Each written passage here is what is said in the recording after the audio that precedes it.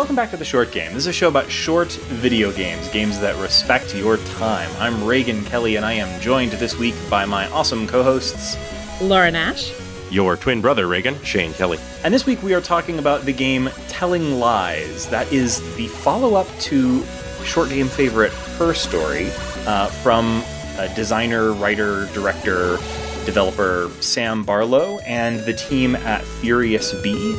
And this, I mean, we talked about Her Story when it first came out in 2015, and it's long been one of like the episodes that I always point people to if they're curious about my podcast, because it's, I think, really like it was kind of a perfect confluence of things. It was a game that we really loved. We actually had Sam Barlow on to talk about the game with an interview. By the way, go back and listen to that. It's episode 51 of The Short Game, and it's one of my favorite episodes ever. Really holds up in my opinion. And that game was so, like, it hit at the perfect time. We talk about Her Story probably a little bit, at least, every 2 or 3 episodes on this show. It comes up a lot. One of the things that made Her Story such a fun conversation for us is when we play games, we're often playing linear ones. And if you finish the game, you've seen most of what it has to offer. I mean, there's plenty of branching other stories. But Her Story, like Telling Lies, is super nonlinear.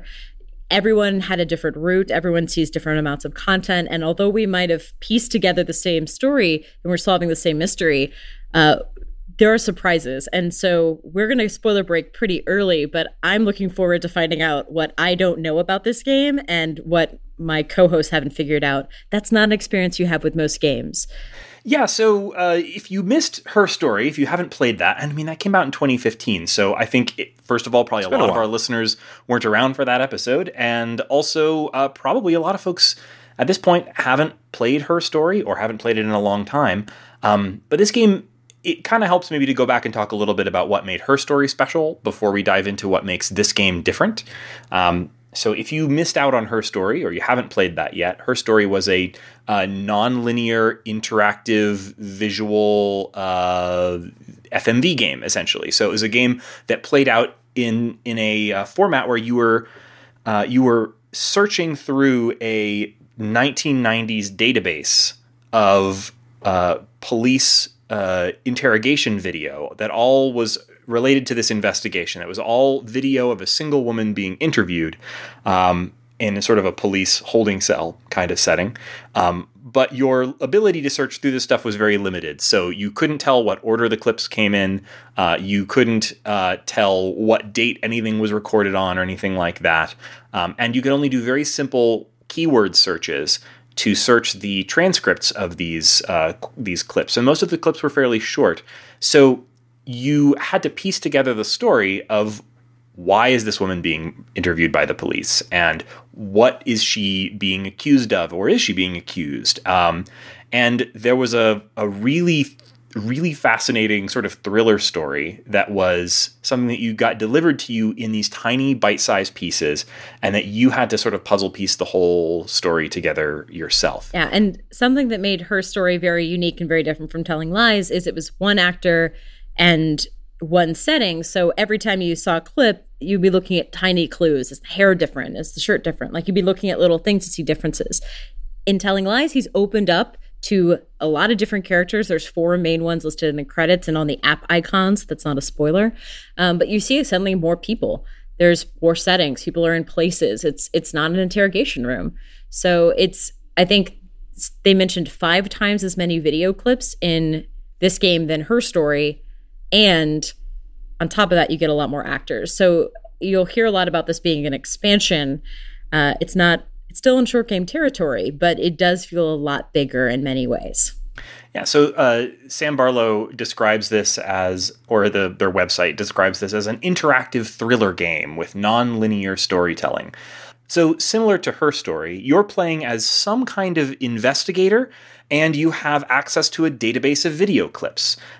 Here, rather than being a 1990s computer interface, you have a very modern computer interface, but it's very locked down. It seems like you're running everything on one of these sort of very security-minded, like boot from a USB key and leave no trace behind kind of Linux interface type of deals.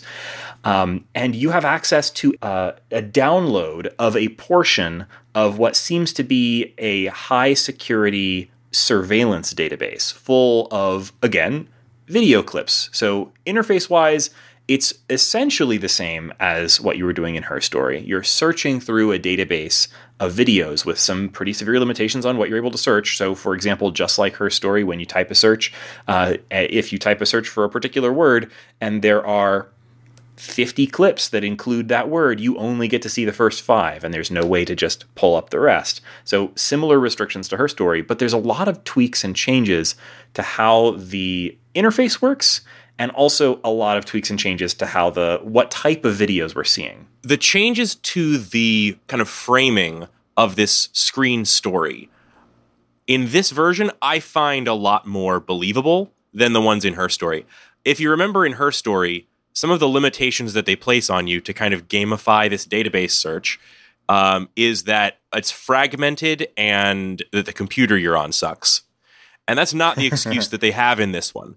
In this one, you're on this highly secure OS with access to a gigantic database, but there are supposedly some legal restrictions on what kinds of searches you're supposed to do. But you find pretty quickly that the explanation that they give for that in the user manual that you have access to, which says basically like, oh, so that you can't dig into the personal lives of people not relevant to the investigation, we're putting this kind of limitation on your search. Well, you're going to find really fast that with a little creative searching through the metadata of these people's lives, you can learn a lot about things that have nothing to do with the relevance of this particular database. Or is it relevant? I mean, or is it? The illusion of privacy is great. And I will say that my one quibble on the privacy front, you will not be able to run anything off a USB, anything on a secure computer. Those things are turned off. But I'll say that the fact that they put a stupid arbitrary rule in to pretend like they're fitting privacy standards does feel real. Yeah. I want to say something real quick right off the bat. We are talking a lot about the interface and the differences from Her Story in terms of the design, and that's because there's very little that we can talk about this game. What's really interesting about this game, obviously, is its story. The story is extremely well told, well acted. The directing is, like, I think, leaps and bounds improvement over Her Story. So there's a lot about the story that there's a lot to talk about there, and we're going to talk about it, but it all has to go behind the spoiler break. So right now we're going to be talking in circles around some stuff, and we're going to be sticking before the spoiler break mostly to talking about the things like the interface and ways that this game builds on Her Story in sort of generalities. And then I promise you we will get into the details and the juicy stuff of the story, but that is definitely stuff that you want to save for after you've played this game. So just wanted to preface all of this with that. We're not purposely dancing around stuff. We just want to make sure we don't spoil anything for you. Yeah, but let's to help people who are in the dark of what this game feels like to play. What you do in the first section is you get this video clip, the intro, where you the investigator sit down, open your laptop, and you have pre-searched this database for the word love, and it says 5 clips out of 13 are shown. And you click on each one, and you get what looks like one side of a Skype conversation for a lot of these, people talking into a computer, and then you see them silent.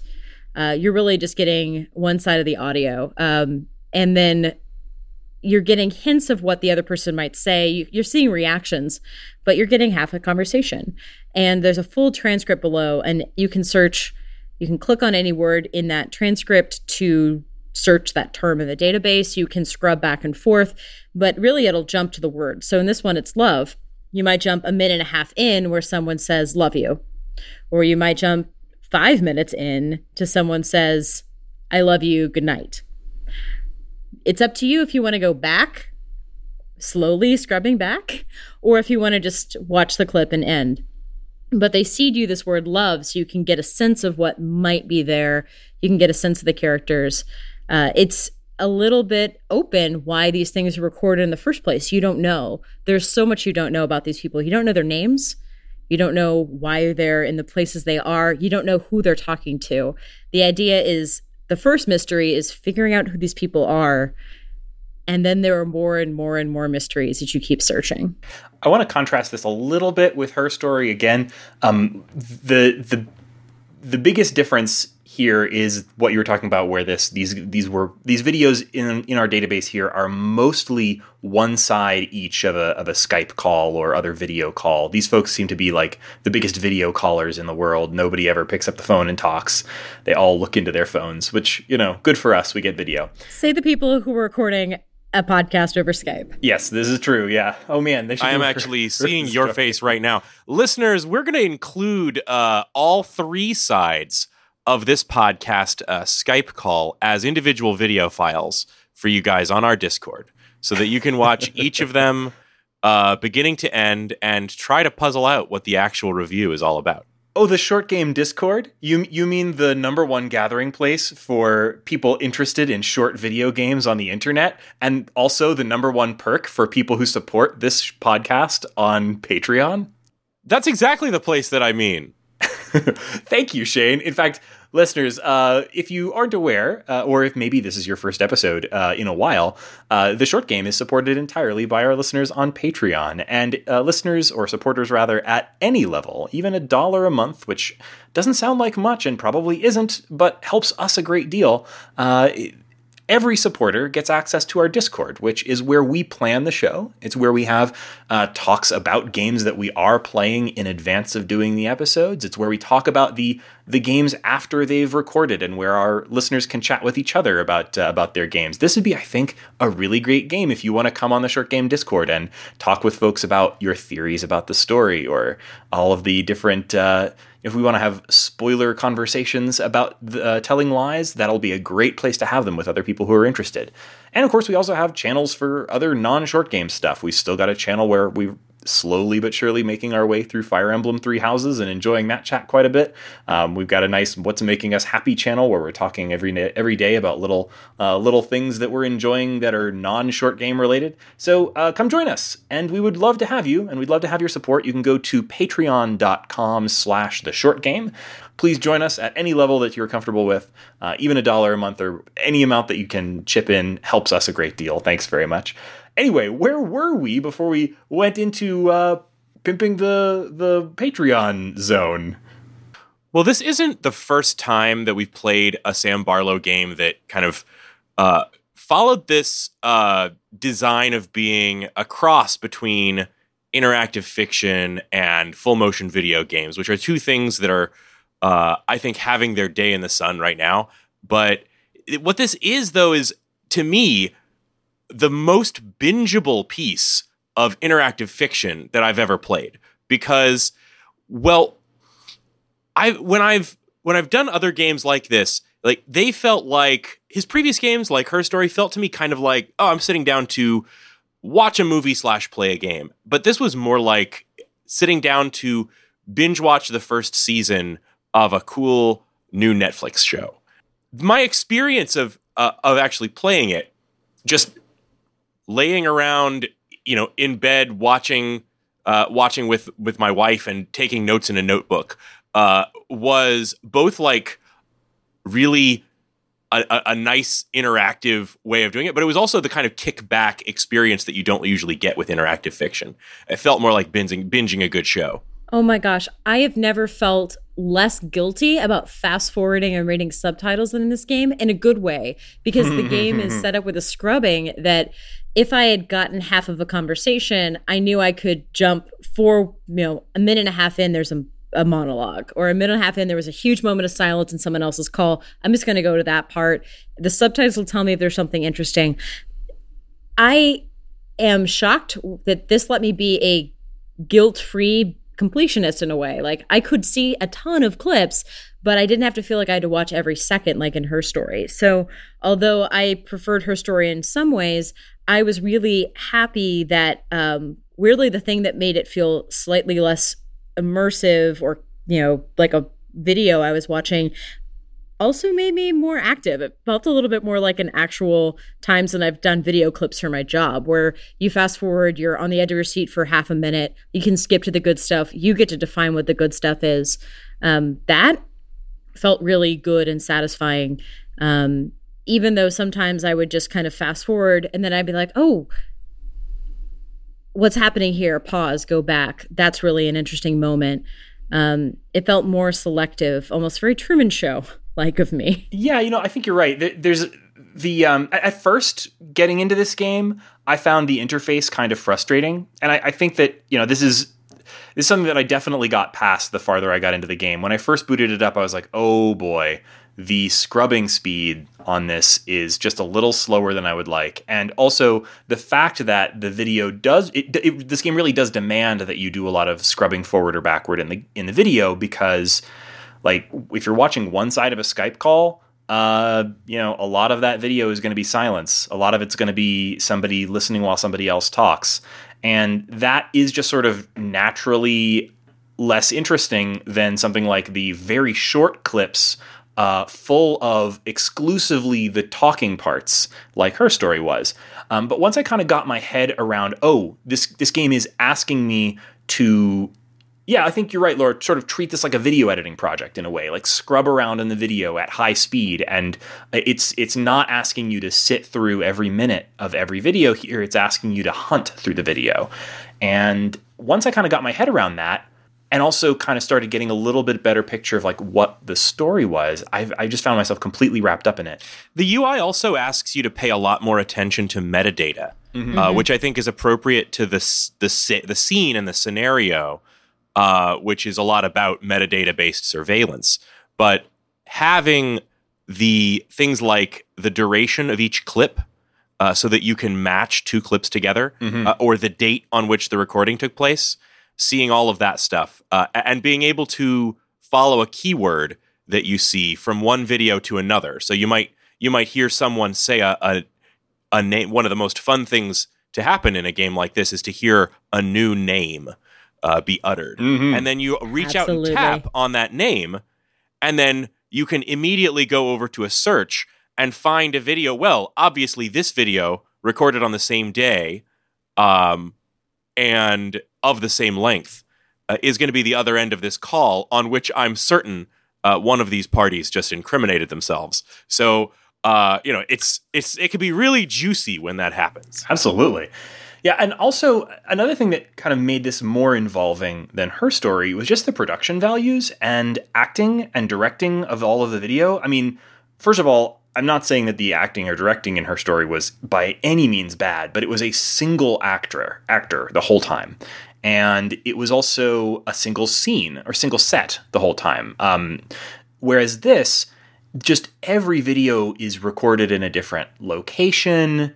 There are, many different characters, and they've a big hired, cast and an incredible cast. Yeah, like a cast really of great. Like really Top to serious like TV and film actors. The one that jumped out at me was that like it took me a little bit to recognize, oh wait, of course, one of the actors in this is the woman who played Clementine on Westworld, and she turns in a really good performance here.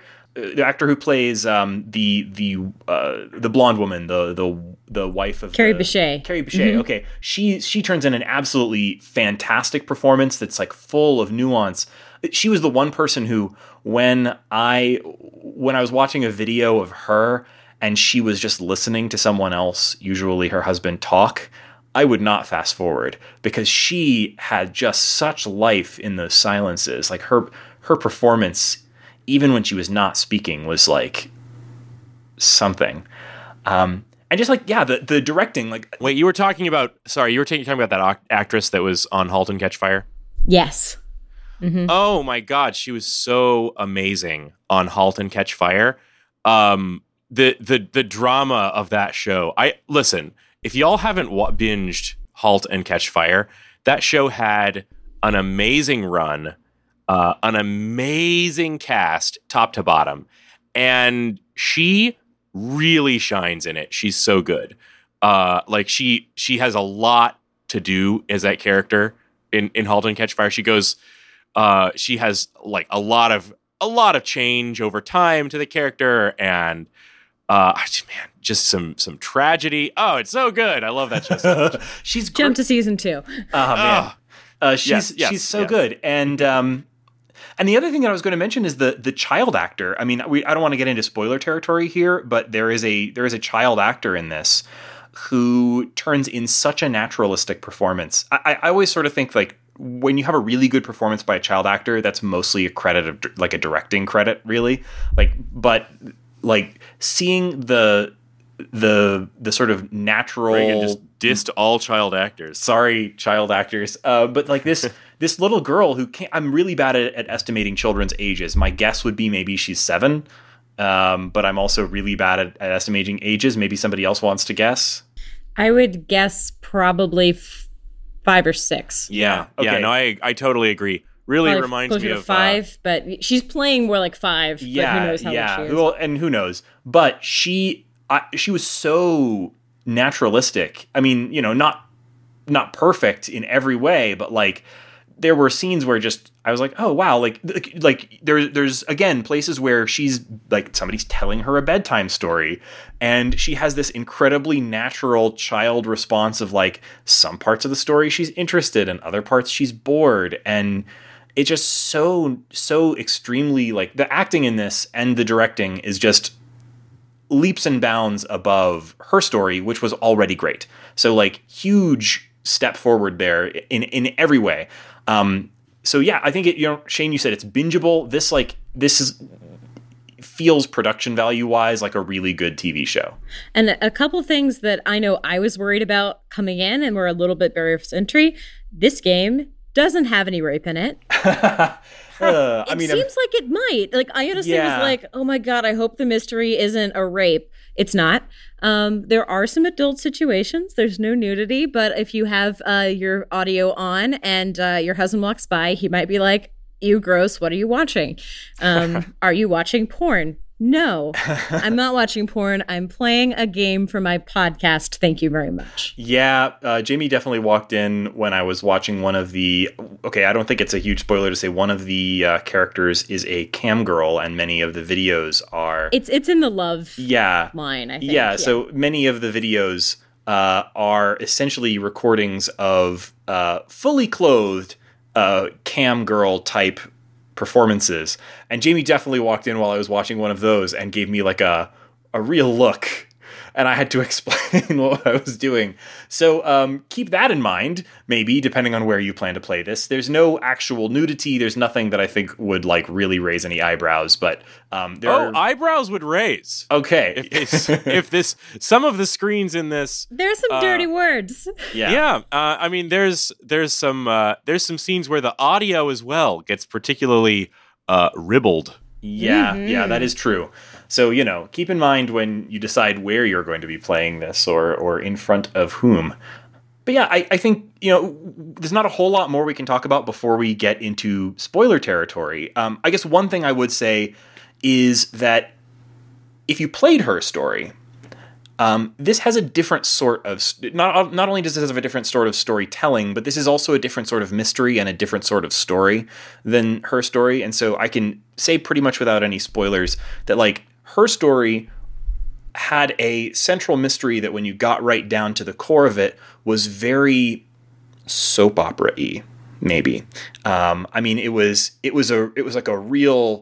of real shockers and really bizarre stuff that was fascinating and a really great mystery and great story. But ultimately, when you came down to it, was a little bit soapy.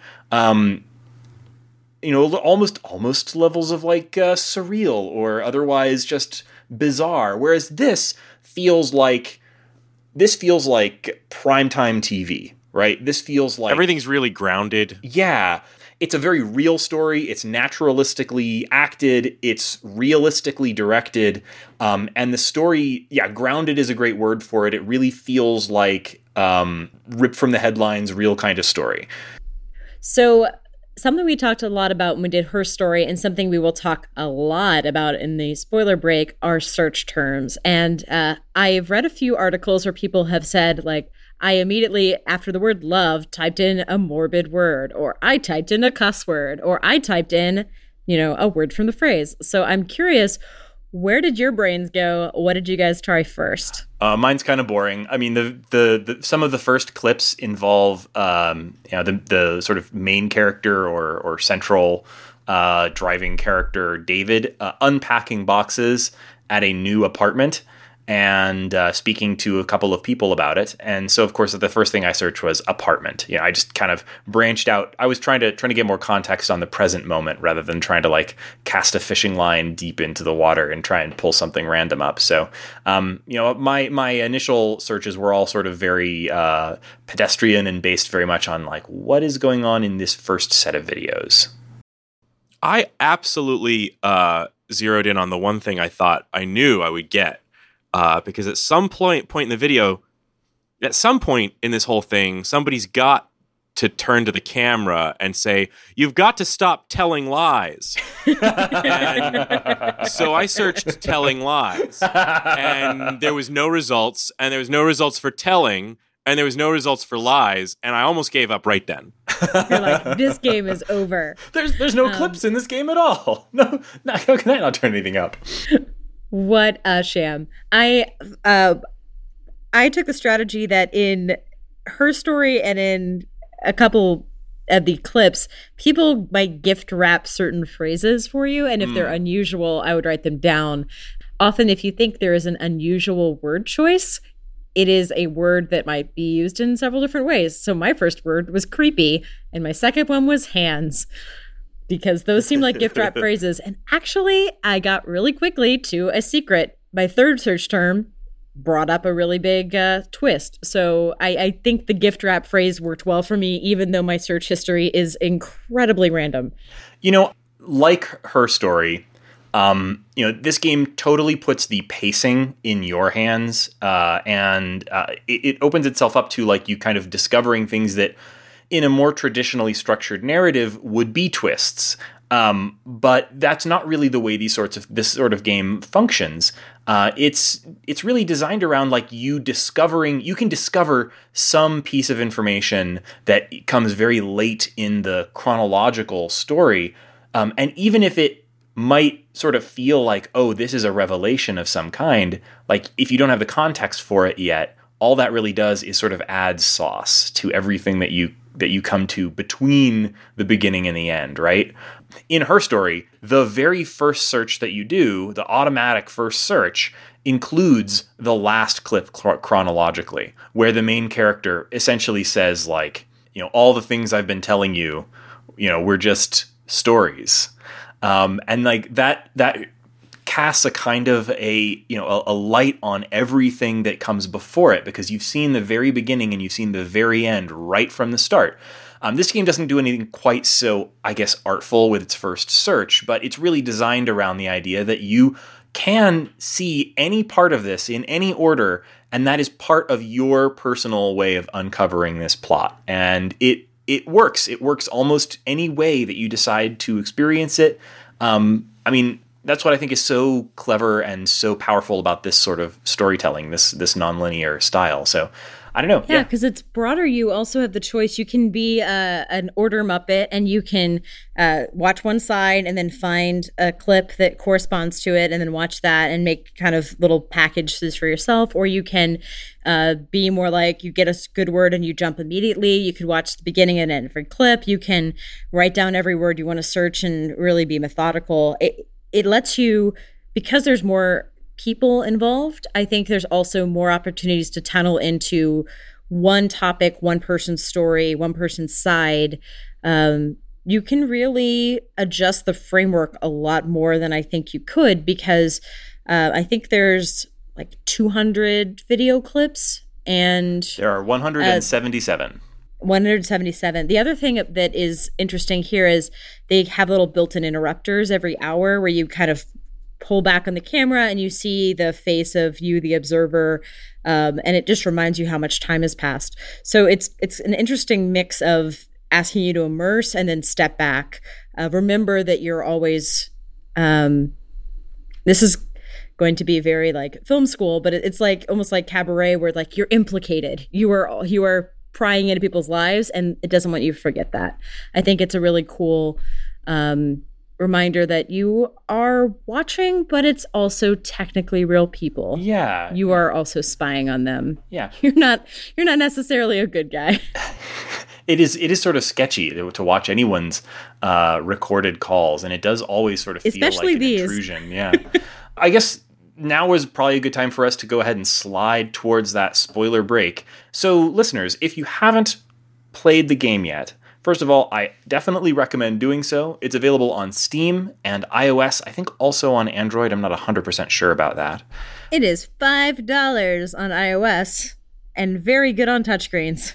Yeah, it's actually, I probably would recommend playing this on iOS, particularly if you have an iPad. On PC, it's a really Mac, great game on the iPad. Yeah, on PC and Mac, it also plays really, really well if you prefer the sort of big screen experience of it. And it is $19.99 on Steam for Windows and Mac. If you own Her Story on Steam already, you can get this game for I think $17. So I absolutely recommend it. I really, really enjoyed it, and hope that you guys stick around after the spoiler break. If you aren't, here's our outro. I'm Reagan Kelly. You can find me on the internet at Reagan K. That's RayGank on Twitter. Or you can find our show on the internet at www.theshortgame.net. Or you can find us on Patreon, where we would really appreciate your support. And we are at patreon.com/theshortgame. If you want to tell us about short games that you have on your radar or that you think would be good for the show, you can let us know on Twitter. You can go to our website where we have a contact form, or the very best way to let us know what you think would be good for the show would be to join us on Discord, where we have a channel just for that sort of thing. Are you talking about our Suggest a Game channel? Yes, the Suggest a Game on channel our Discord? On the Short Game Discord. It's literally my favorite channel because at least once a week, I go in there and I find a bunch of game recommendations. I don't have time to learn about a bunch of these new games. I'm a dad.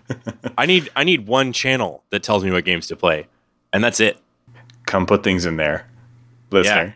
Yeah. So, of course, thank you also to our listeners for joining us. And Laura, where can people find you on the internet? If Twitter lets me back in and doesn't keep thinking I'm a bot, you can find me there at Laura J. Nash. Yes, and Shane, where can people find you on the internet? Reagan, did you just hear a bunch of like beeping on the line? It sounded like a modem was dialing in or something. Do we have like a bot? Some like have maybe called into our Skype? I'm just an auto-gin spam bot. Sorry, everybody. There it was again. Shane, where can people find you on the internet? I'm on Twitter at 8BitShane. And ladies and gentlemen, here it is, your spoiler break.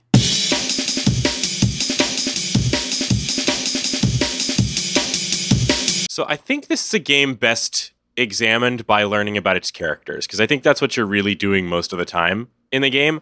And the first character, the most unavoidable central character, is David.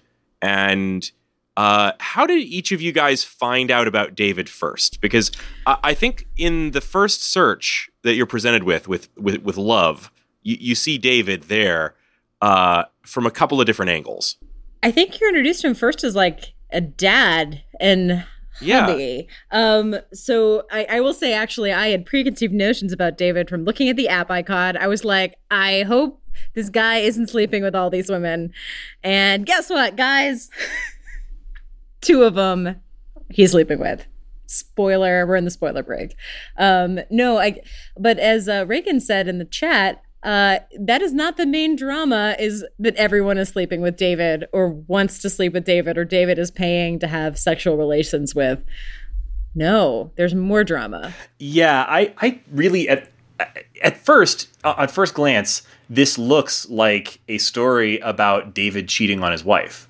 Yeah. And that was what I thought that's definitely what it's framed as. Yeah, that's what I thought I was getting into at the beginning. I had this moment where I was like, she's got some pretty serious NSA connections to figure out about this cheating husband. Yep. And she's got the big guns out. Oh, did you guys hear about the lesbian in space who like used called down from space to spy on somebody? Like, it's the first, like, crime committed in space is, like, a lesbian trying to figure out, like, divorce papers or something. Nope, that's news to me. It was on gay Twitter. Go ahead. That's okay. I'm gonna get back on Twitter. So you're saying that the back on topic. There are no astronauts. The very first space crime is lesbian space crime. It is. I'm for it. All right, Shane, go ahead. So yeah, I think you'll learn a lot about David, and we're post spoiler break, so I think I can give my full opinion now of David, which is that. First off, I was kind of irritated because my actual first name is David, and I hate it when people call me David. So hearing David referred to quite a bit already predisposed me against him. He does say he hates his name. Yeah, I guess a good point. Nicknames, when someone says something like that, and then you get to search, he gets the nickname in this conversation, Davey.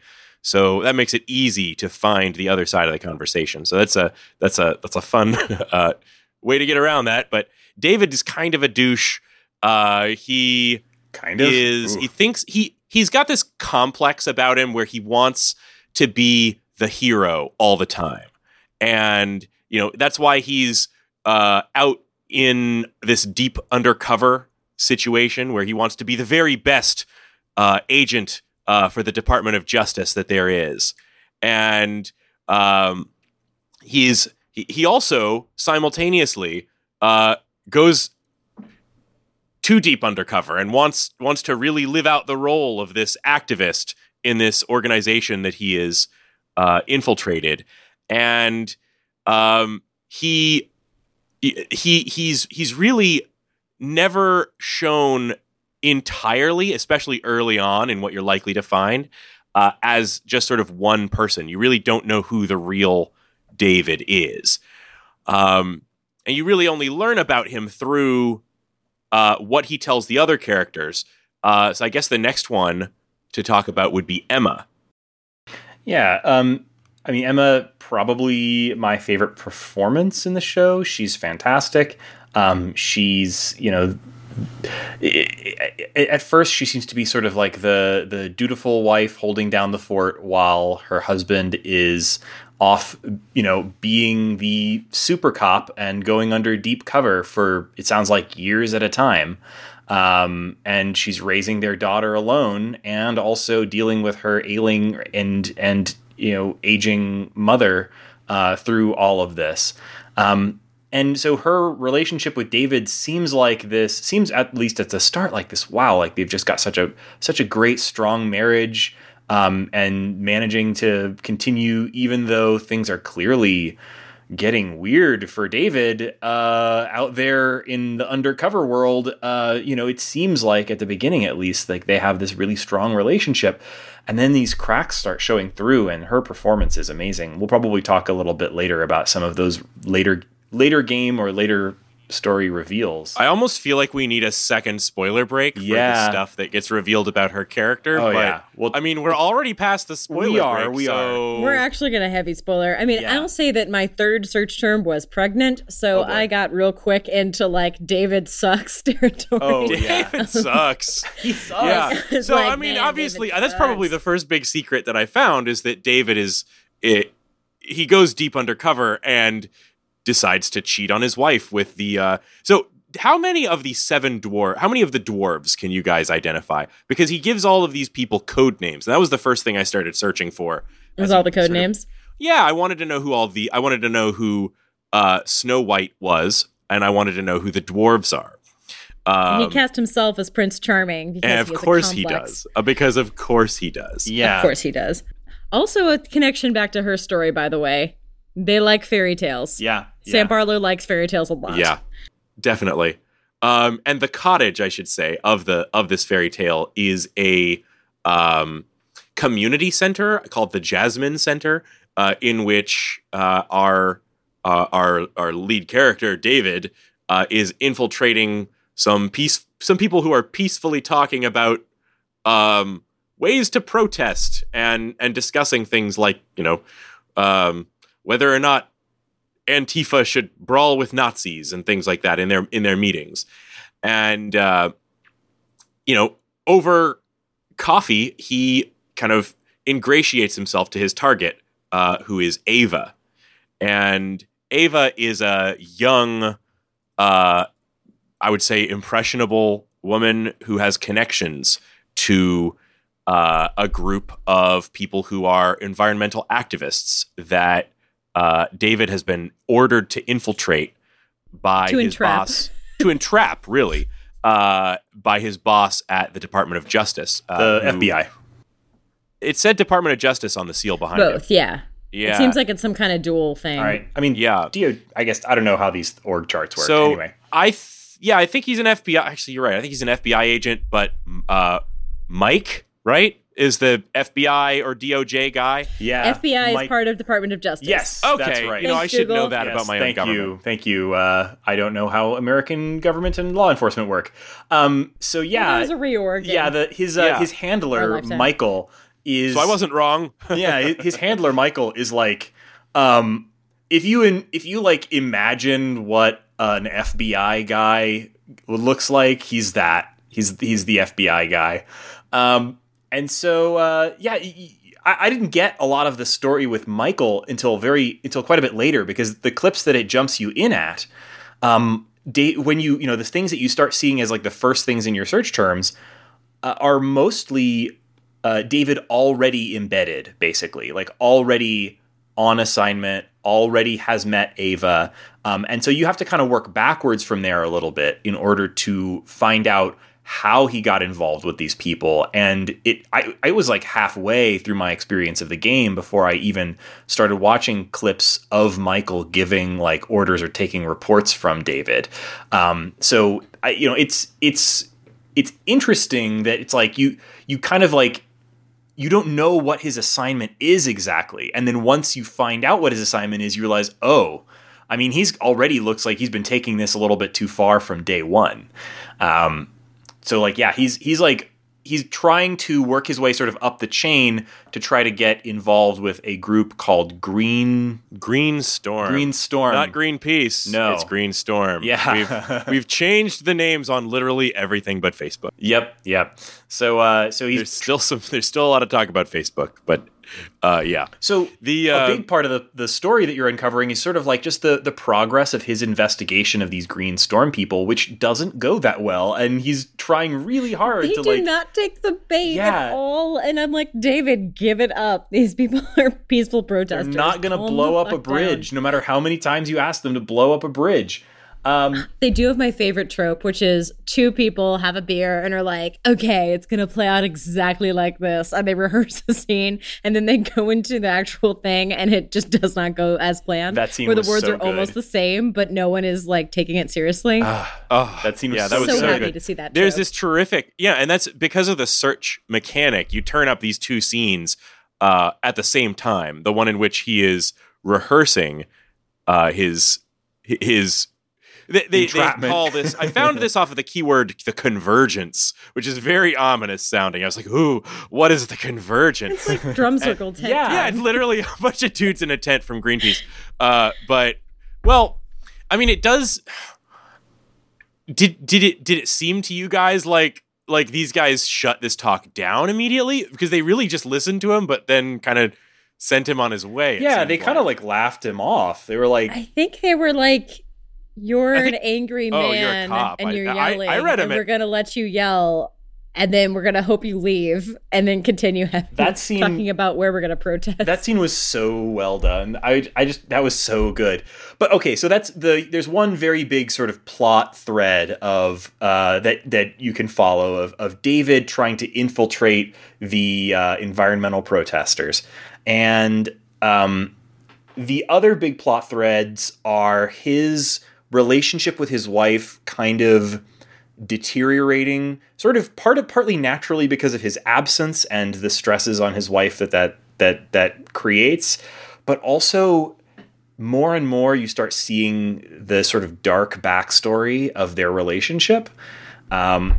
So he's out there, banging this his source basically. And gets her pregnant. Yes. Yeah, which I didn't find out about till fairly late. How old is she? She's really young. She starts the game at 18. Okay. Yeah. That's still really... it's still sleazy to me. It's so sleazy. It's extremely sleazy. But like, meanwhile at home, he's got this kid who's, growing up without her dad. And I don't know. Do we want to talk about the murder that it talks about? Yes. Yeah. We're in spoiler territory. We skipped over that when we brought up Emma, but I just feel like it was one of the last things I was able to actually dig up information on. Yeah, same here. Same here. It's something that these two characters, even between the two of them, have really successfully buried the history of. So as we talk about, how did you guys get into this? Because I found the clip that uncovers their big secret through the grandma Laura with dementia talking about how confusing David for her husband, and then being like, who was the guy she dated before you? Oh, Paul. Yes. Yeah, what happened to Paul? Yeah. Anyway. So I definitely came across that. Paul, I did not. I found it in a moment where I think late in the story, she just becomes very upset with him. And she brings up in that moment that, first off, she says that we killed a man, essentially. Or she said, you killed a man. And it sounds like he's saying something like, I was protecting you. And she says, you weren't protecting me. I know, I never told you this, but I know that you watched from outside the house. And it was in this moment, you're like, what? They're talking about someone was in her house assaulting her, and he watched from the street while she was being assaulted, and then came in and when the timing was right for him to be shot the man hero, dead. Yes, when he could really be the hero and really get his first blood and make it where he could have stopped this person before, but he let the person go in that he knew was going to waited 5 minutes attack her, his girlfriend. Yeah. And then went in order to actually shoot and the then man dead, and then the man just backed away, and he shot him dead essentially in cold blood. Like, he didn't shoot him dead. He shot him in the lung, and he slowly asphyxiated for 10 minutes. Let him choke to death on his own blood. Yeah. And then you eventually can told her you can't find all this out in one video. You really have to hunt for all of this detail. Yeah, it's such a grisly story. I first encountered there is one video, which is when I think one of the reasons we praised Carrie Bechet's performance so much is because she has a very difficult exposition dump video where she plays with dolls and acts out the whole thing, and it could have been awful. Yeah, but it was just acknowledge it could have been horrible. Yeah, that could have been not good, but it was so good. It was so good. It was so. But I really love the way that they sort of hinted about this throughout the game. That is a clip that, for a variety of reasons, is like, that's a late game clip that it's hard to get to. I came to it very late in the game, but like the first time this was referenced, I got it in the scene when he was talking. We haven't talked even at all about the cam girl, the cam girl, who's, we're not even 100% sure on her name. I think it's Max or Maxine. It ends up being Max, but yeah. But in a scene with I hope I'm not misremembering this. In a scene, I think with Max, he describes having killed a man in the line of duty, and he describes it as like this righteous act. But then when he describes it, he describes the specifics of having killed Paul. He says, I don't know if he says Paul, but he does say he shot him in the lung. Yeah. So if you search the word lung, you can get to the main video. Yeah. And this really, the first thing I found from Max was a clip where she said something that I felt like was, I didn't get the moment where someone turned to the camera and said, you can't be telling these lies. Yeah. But I did get the clip where Maxine says that men are always honest with sex workers. Yes. And that, they'll lie to their wives and their girlfriends, but they're always honest with sex workers. And that I mean, that it's so true in this story. It might as well be the title. He says, I mean, like, it's kind of great if you're like, is David lying? Is this bullshit or not? You could always go back to a talk with Max and be like, oh, nope, that one's true. Or no, he's lying. I mean, she lies. Every single thing out of her mouth is a lie, but he is actually telling the truth to his sex worker therapist. It's great. God, the dude everyone in this needs a fucking shrink. Yep. And not one that you pay to take her top off on the internet, like... So I will say that, like, at the very beginning of this game, actually through most of this game, I was just sort of like, why is Max here? Like, why is she... like, I know why David is here, and I know why Ava is here, and why Emma are here, because they're the people whose lives David is coming through like a bull in a china shop. But then Max is this sort of peripheral character, right? Where throughout the entire story, it seems like whenever he gets a chance to be alone, he gets on this campsite and, pays Max to not take her top off and instead talk to him about whatever he's got on his mind or whatever she's got on her mind. Because David's not talking to enough women. Right. And, well, what he really needs is a shrink, but this is what he does instead, I guess.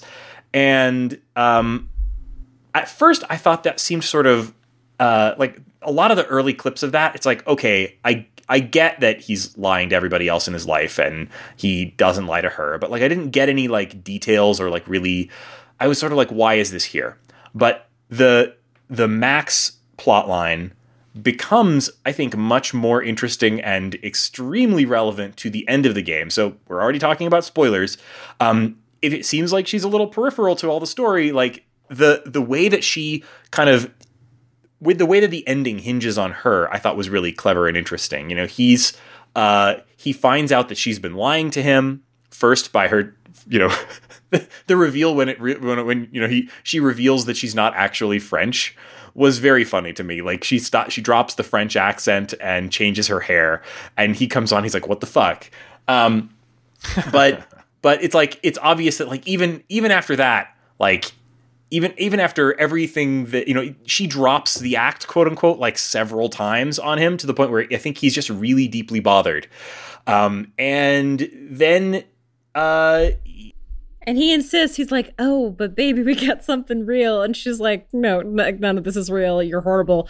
Banned. Yeah. But once he bans her, like a true internet man, that drives him freaking insane. And he like tracks her down and shows up at her like camgirl studio that's clearly like in her garage or something, and attempts to assault her, and she shoots him in the leg. And I was like, damn.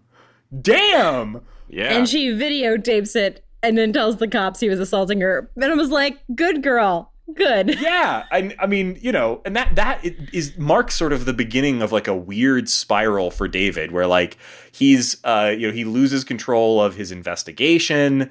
They try to take him off the case and he doesn't want to go, but they, the whole investigation explodes in his face. His relationship with his wife explodes in his face. And finally, the game, Shane, sounded like you had maybe a potentially slightly different take on the ending, but I mean, for me, it just sounded... yeah. I was personally shocked by the way that I started tracking timestamps partway through, and I realized that like he has that awkward moment at Convergence like 3 months before he's desperate enough to show up and get shot in the leg, and then it's 3 months or 4 months before the ending. And I was like, man, this guy, considering how fast he got embedded, he is the whole thing's only like a year and a couple months. Yeah. And I was like, this guy goes downhill so fast and then so slowly. Yeah. So the whole situation there was like, so towards the end, every part of his life has exploded on him. And my interpretation was that essentially he was suicidal because of all of this. He's he looked for an excuse for to make that suicide more than just let me go shoot myself in the head with my service weapon. And so he stages a suicide by bomb where he carries out the attack on the bridge that he was trying to convince the Greenpeace types to do and couldn't. I kind of read that as like really this was a suicide, but he was trying to put a spin on it that would maybe make it, maybe he was fooling himself or maybe he wasn't, but trying to make it feel like it meant something rather than just being him killing himself. Make it sort of a gesture that he could dedicate to his children. I'm a good guy. Yeah, he wanted to be the hero even to the end. Yeah, one more time. I don't know about that. I can see that read, and I don't have a ton to back up my read on the situation, but I got the feeling that he might have faked his death. And the reason I say that is, one, just the video of him dying shows a bright light and then the camera goes off. So it's not 100% conclusive in that regard. And then second, I don't see in the video him going from, I'm sure I maybe just missed some of this in terms of the content, but I don't see him going from the secret agent behind enemy lines all the way to the true believer, let's blow up the pipeline to buy Mother Earth a few more months without having, a natural gas pipeline cut across her, beautiful face. So I didn't see that. And so when it gets to that point where the walls are closing in on him and he's been kind of arrested in this compromised situation with Max, to me, I think he sees himself as being burned on multiple fronts, and that's when he calls up. I don't remember the name of this character, but Harry the Sketchmo. Yeah, Harry the sketchy guy, the guy who can get you anything from get you the goodies. DMV data to what he refers to as candy, which I believe is bomb making components. So, I just, there's something missing there that I didn't see, and it's probably his conversion there, but I feel like it also could be his secret plan. Yeah, it was very hard for me looking at the timeline to find clips between when he gets shot in the leg and when he blows himself up, because there's a couple ones that I wrote down, like he calls Harry for the fireworks and he awkwardly tries to see his baby and they yell at him. Where's his one call from jail, for example? I did not find that. Oh, his call from jail I did find. I didn't see that either. Okay. Well, it's not his call. There's he's in the hallway and he's talking to Mike and Mike's like please, he's like, I'm so embarrassed by what you did in Cleveland. And he's like, it reminds me a lot of the Game of Thrones scene where he's cutting a stag. Cause he's like cutting open a steak and he's being like, man, the thing about knives is they get forged and it rearranges the atoms. And I can't wait to have my David Miller back. That's when I found by doing, if you search all the variations on David's name, David Jones, David Smith, and then Harry calls him David Miller. Mm-hmm. It's if you search those, you can get this clip, but it's just Mike cutting, and he's like, yeah, you really fucked up in Cleveland. You've got a mess, and I'm working on cleaning it up. But you just need to lay low, calm down. Remember, you're an FBI agent, and he's in a hallway, and it kind of looks like a jail, and he's like, but I'm loyal to the Bureau. That's got to count for something. He still thinks he's a good guy. So it's not necessarily a revelation. He's not and now I will have a secret plan to blow myself up. But he's still trying to insist that he's an FBI agent in good standing after he gets shot in the leg for attacking a cam girl. Yeah. And his boss is just like, David, what are you doing? I assume that you guys saw the sort of tearful, I'm going to make this right video that he made in the boat before he... Yeah, there's two of them, yeah. Oh, there's two? What do you mean? Well, there's the one where he explodes. And then right. The one I'm talking about, the one before that. And it seemed like that was sort of... And that was a few days before he actually, commits the act, right? So, yeah, I don't know. I agree that, on my timeline, I've got, July, and then it, late July, and then it jumps to November. So yeah, me too. If there's anything in between there, that maybe could like shed some light on that? Like I maybe. I mean, yeah, the next one I have is when he like tries to see his baby. And it's funny, there were things that I assumed were really late. Something I think I found that I know Shane was looking for in particular is Karen. Who is you? Yeah. You're a Karen. Yeah, so we didn't talk about that yet. Let's talk about the frame story. Oh my gosh. Yeah, so the first sign that you have of this is, I don't think they had this in any of his previous games, but you have this reflection on the mirror surface of the screen. Yeah. Her story had that, but it was much harder to actually see, so you couldn't really get a good look at like, who am I looking into this computer screen? You just got a sort of a vague outline of a woman. This is a tremendous visual device, and it's used really well in this because you have this screen narrative of, someone using a computer. And to bring the user of that computer in visually is awesome. They just occasionally vary the lighting in the room, or really they're adjusting, I guess, the transparency of focus. This character, shifting the focus. But sometimes, this character will kind of snap into view.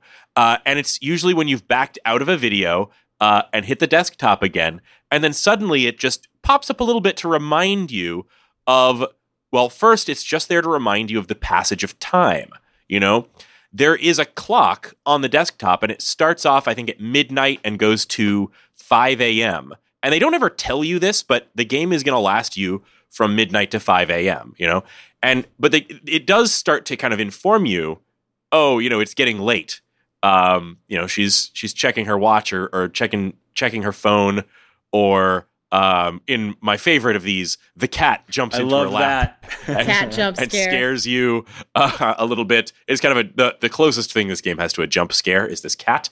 I was not really scared. But the later it gets, a friend, she's, I believe, at a friend's house so that she can use that friend's internet and this secure computer to further obfuscate her trail.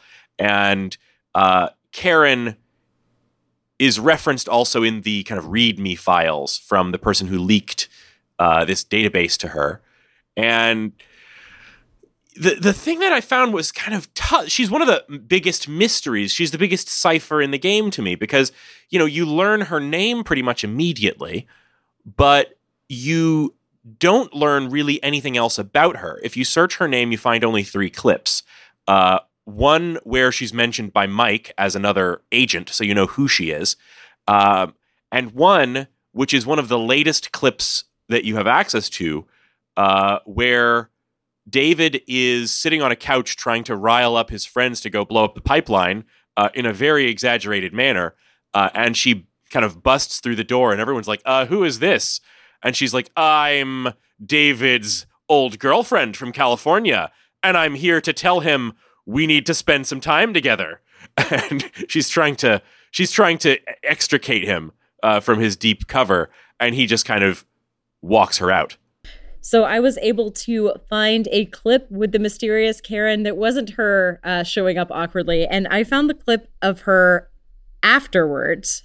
So it's after she's shown up at the house.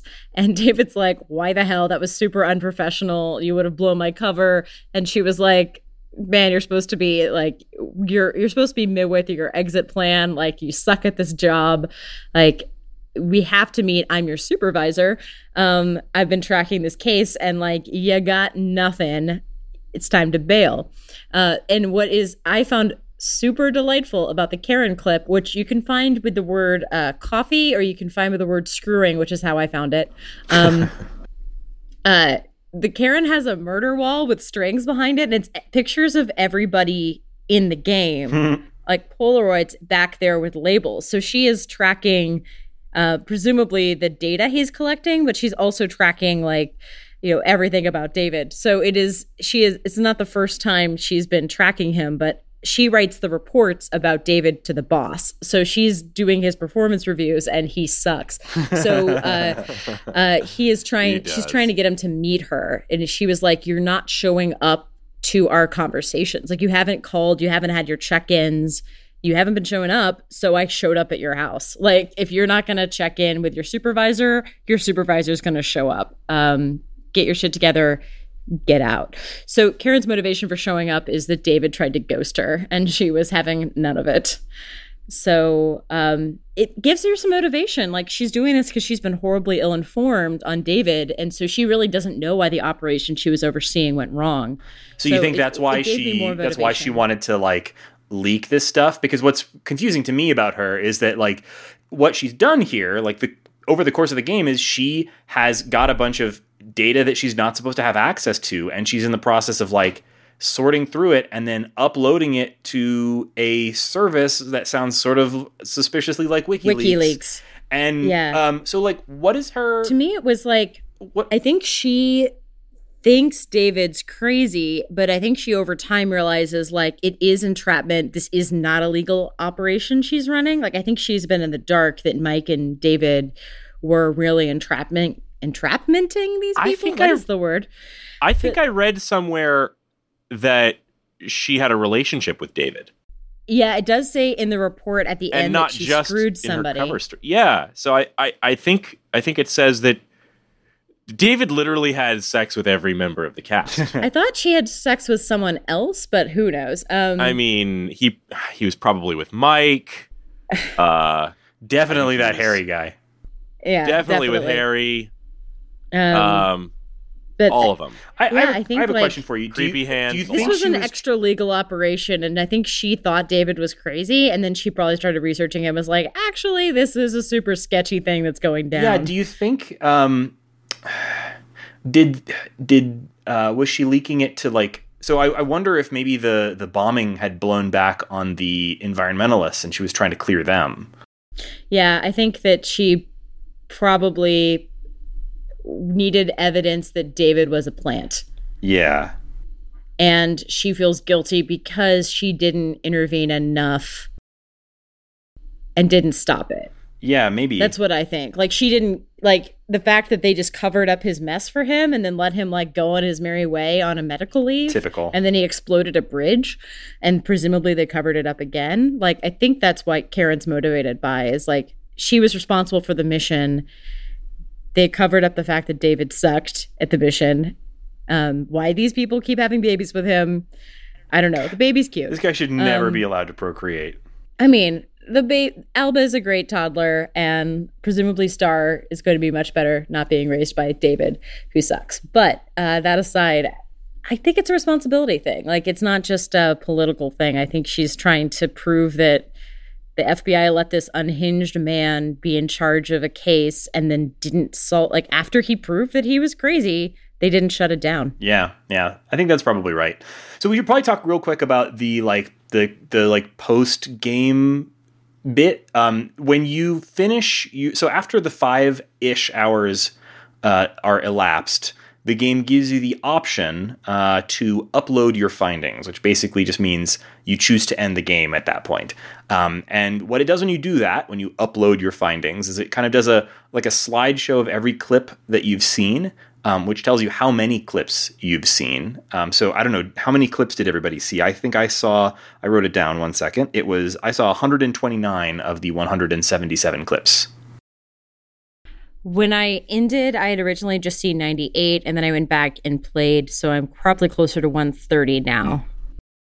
Yeah, I think I might have seen the fewest clips, because I think I saw something like 80 clips. Mm-hmm. You can end pretty early. Mm-hmm. So I saw less than half of the total clips. Yeah, I'd seen half when I finished. Yeah, and I'd seen a little more than half. So. And I think that's enough to end it, honestly. Yeah.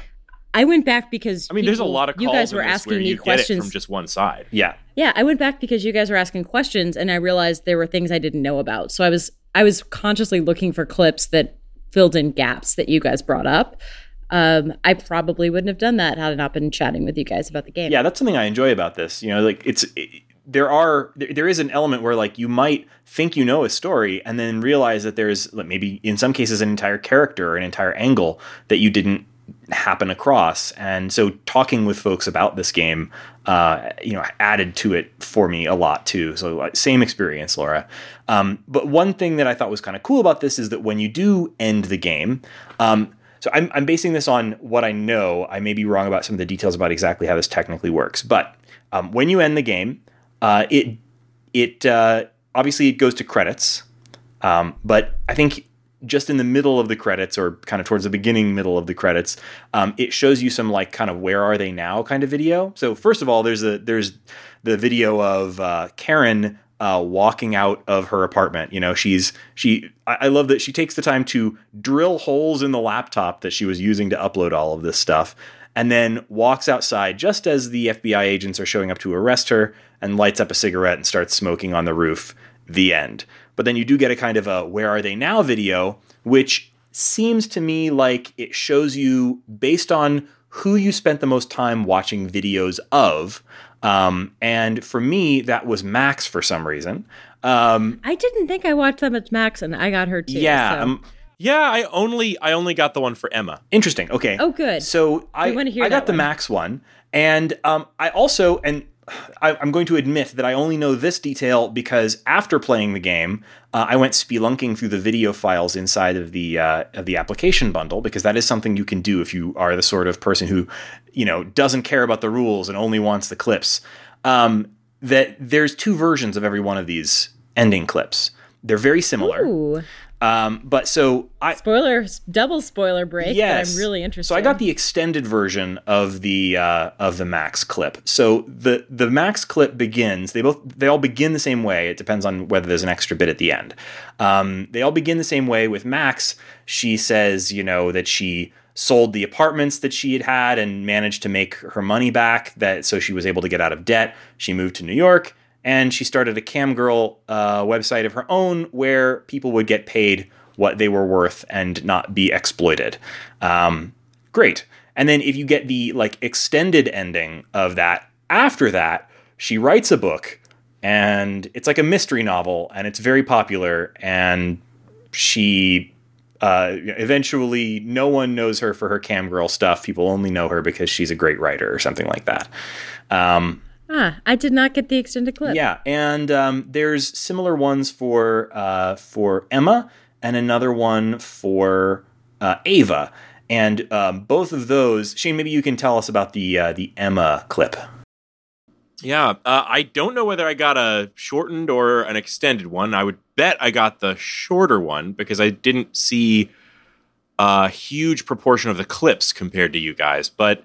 Yeah, I mean, when I finished, I only had 98, so I think that's why I also had a short one. The one for Emma, she's basically saying that she and her daughter kind of managed to move on, and she calls out that they never watched the video that David left for them. Yeah, and I watched all of these endings just because I'm that guy.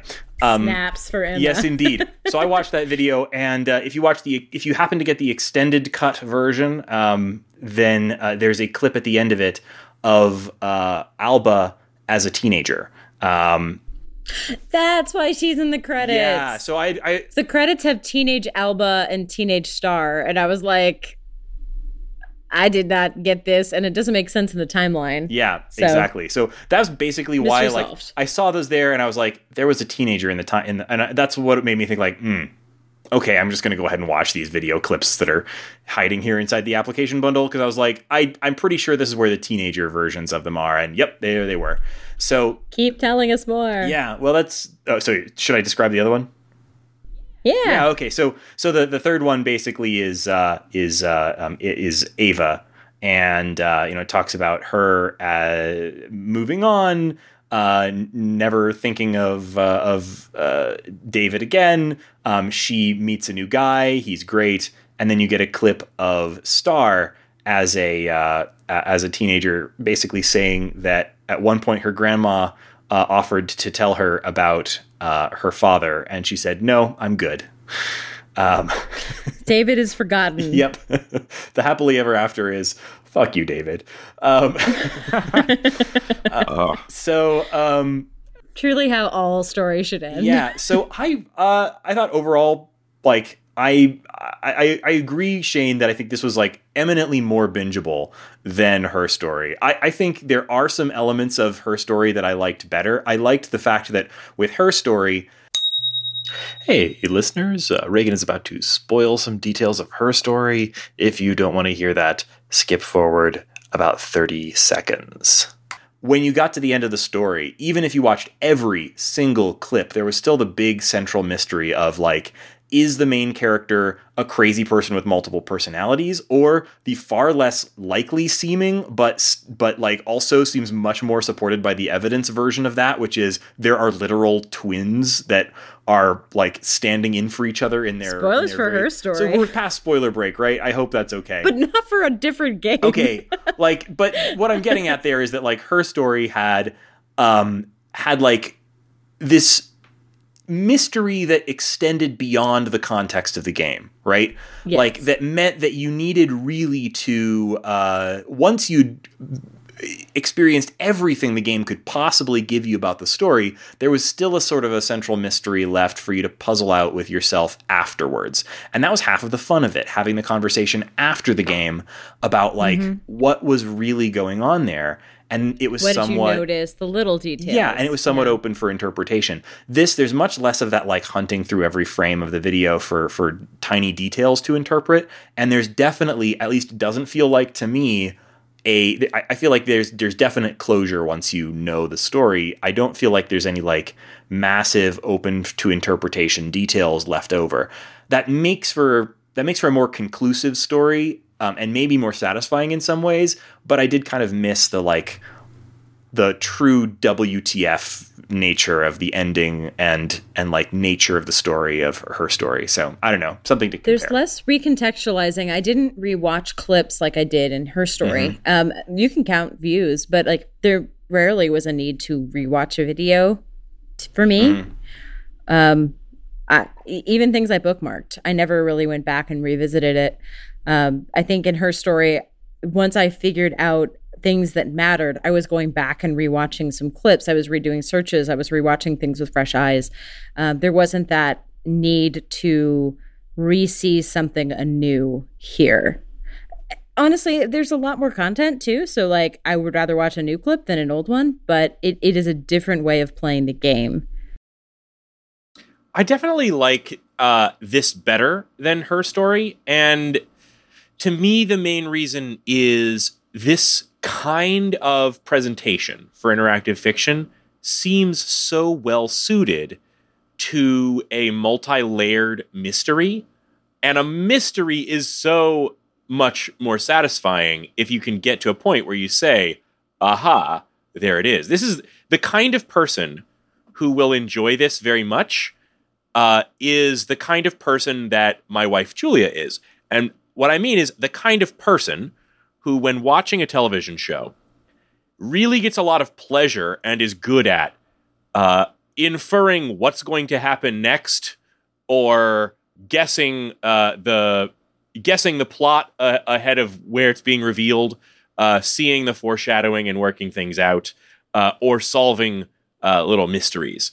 And that's an itch that gaming doesn't often scratch, and that's part of what I think makes this one particularly great. Something I find very satisfying from a puzzle perspective is I can sometimes see the words that are being placed in the clips to be searchable to bring up other clips. I can appreciate that on a design level. It is a little less immersive. In her story, because it was one person talking, it was less obvious that, like, I didn't expect there to be multiple glowworms, for example. Or someone would use the word night. Like, there were a lot of clips like that were seeding other clips. So it almost became a, like, keyword design game for me through the transcriptions. I don't remember quite doing that in her story until later. So maybe it's something that I learned was important from her story and carried it forward. But it was something I did right away, for better or for worse. It's just a different way of looking at the game. It's more like appreciating the structure while you're experiencing it. And I don't remember that being a part of my her story experience as much. True. But I mean, yeah, you're right. Like, playing her story first necessarily like changed the way that I played this. Like, when I first played her story, I had no idea how to play a game like this. It was such a novel thing. This is so similar in its structure to her story that, like, I already know I have the her story skill already, right? So, well, I can't tell if it's more obvious or if I'm trained. Yeah, same.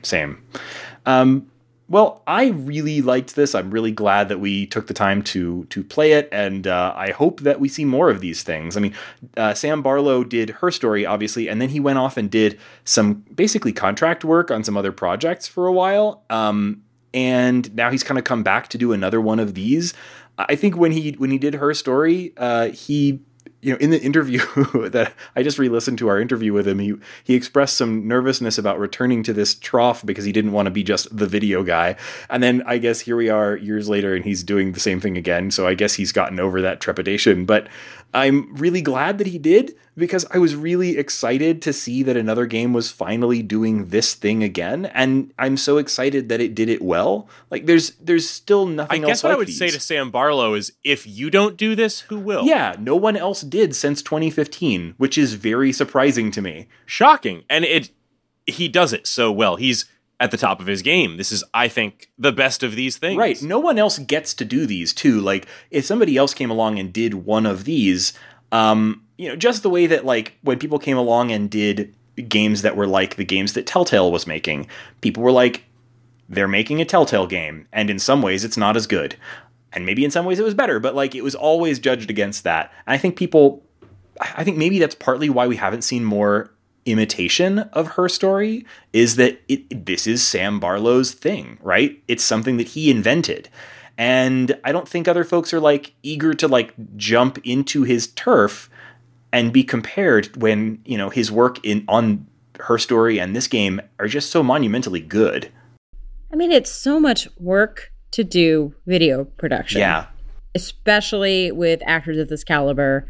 It's just, there's a lot to capture and a lot of editing and a lot of, like, there's just a lot of work, and it's not something I think a lot of people want to take on. Yeah. So I'm really glad he does. Yeah, and I'm glad that he, like, took on the like higher production value, more complicated production to make this game, because it's much more complicated than Her Story from a production standpoint. So as the last bit, since we ended on our favorite searches, we found out what kind of weirdos we are. How about some favorites? Yeah, I think we should cover the searches that are making us happy this week. Yes, listeners, sorry, we literally forgot to do the What's Making Us Happy This Week segment. We were so hyped for the spoiler break, guys. We were so excited. You know what's making me happy this week? This game and talking about the spoilers of this game. There we go. Done. Okay. I think Reagan could tell that I was happy this week about the release of the new Magic the Gathering Commander decks. Oh yeah, because you were shuffling through it the entire time we were talking. You had a deck of cards in your hand and were passing them back and forth like your fidget object. I don't know. My cards have new shields, Reagan. I've got to break them in. Yeah, all right, great. They're sleeved. So Laura, you said you wanted to talk about favorite searches that turned up unexpected stuff. And I think the one that I got kind of... So probably the biggest surprise one for me was worm or glowworm. You mentioned that earlier. But, like, there was a bit where I came in, like, halfway through a clip, and David was calling Ava... Or actually, it turned out that he was talking to the worm that she was holding. But I thought he had nicknamed her Worm, because I was only seeing one side of the call, and he was just saying, like, all right, hi Worm, talk to you later, Worm, or something like that. And I was like, why is he calling her Worm? Where did that come from? So I searched for Worm, and oh boy, that search actually turned up some really dramatic stuff, because there's the whole situation with the glowworm toy that she has, and he also gifts one, kind of like a gross dad thing, where, like, your girlfriend has he's like, it's a non-gendered toy, man. Yeah, like, your girlfriend has one of these things, and so you go on eBay and buy one for your daughter. That's gross.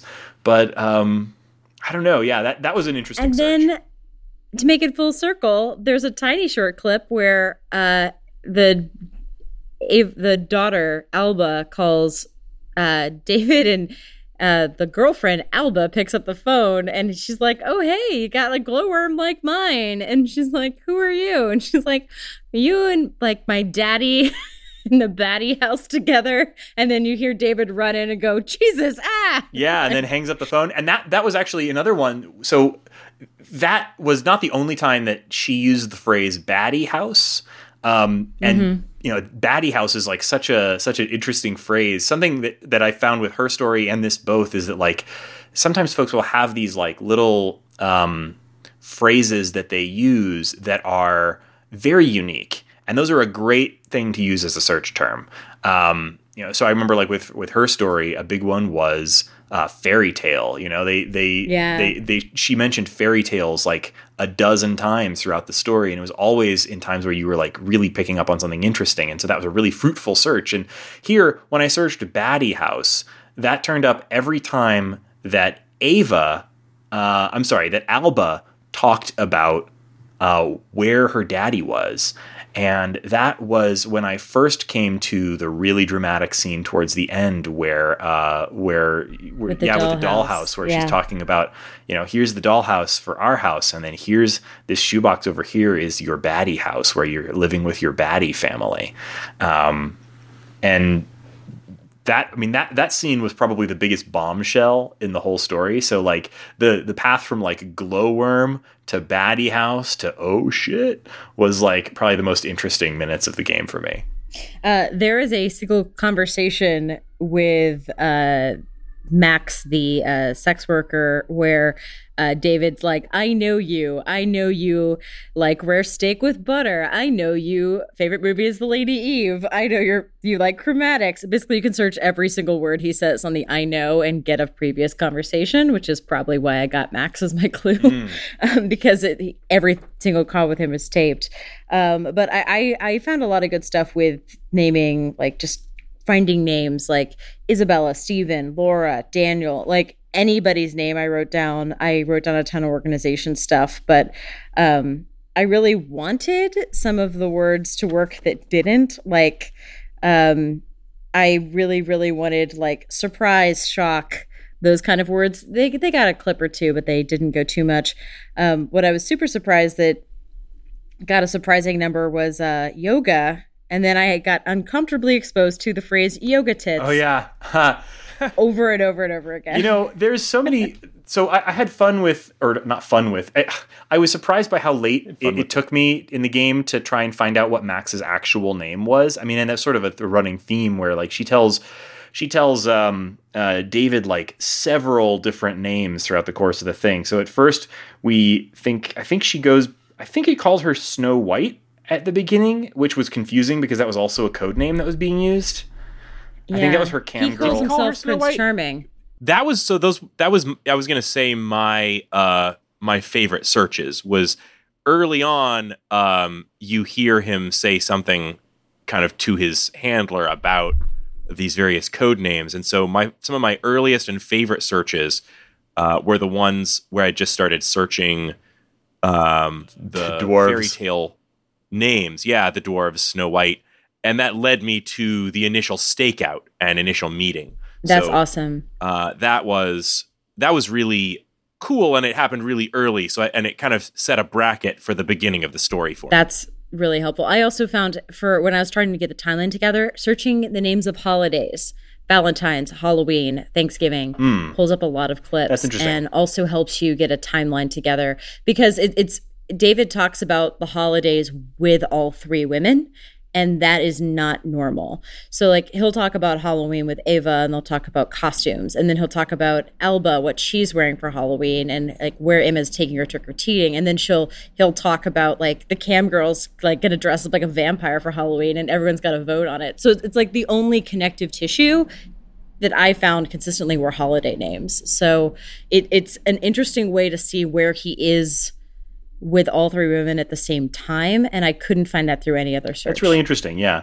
I was just going to say that, like, I thought it was really... so I initially thought that the end of the story was after the big revelation with the, like, where the big sort of confrontation with his wife where she the dollhouse scene. I thought that was...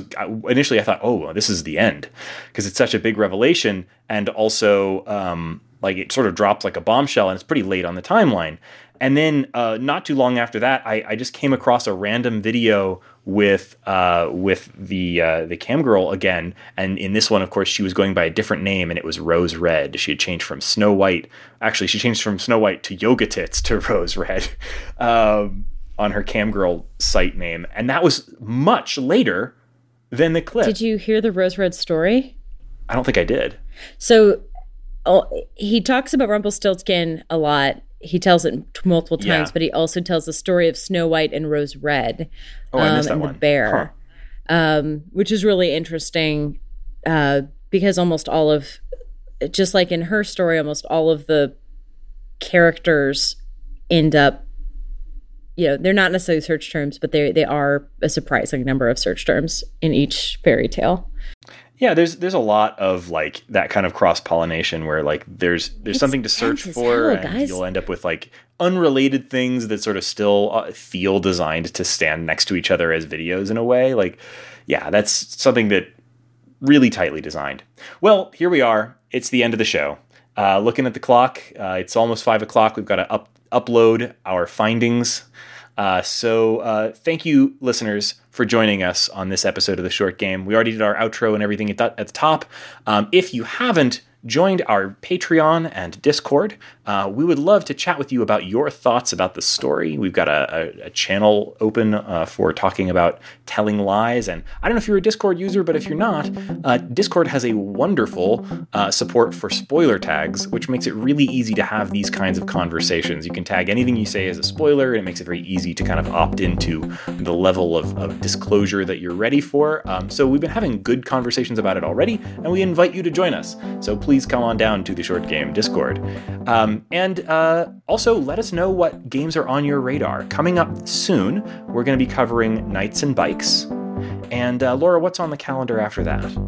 So after we do Knights and Bikes, we're looking at a couple different games, maybe Red Strings Club, maybe Astralogaster. We've got a friend who will hopefully guest after she finishes her dissertation, actual Renaissance scholar. But we do know that we will be covering IF Comp 2019 in October. And then we'll have our 200th episode. So it's going to be a very exciting couple weeks ahead for Short Game.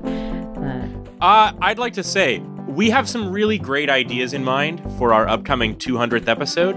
And I'd also like to get a little experimental with all of you guys, especially those of you out there in the Discord.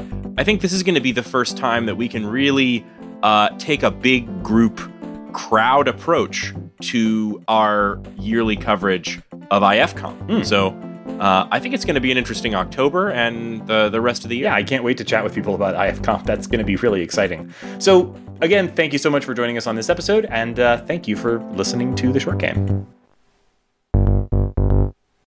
Telling lies. Yes, Papa. Eating sugar. No, Papa. Wait. You know that one? Yep. Yeah, I did. Telling lies. No, Papa. No, Papa. Open your mouth. Ha, ha, ha. Ty loves that one. All right.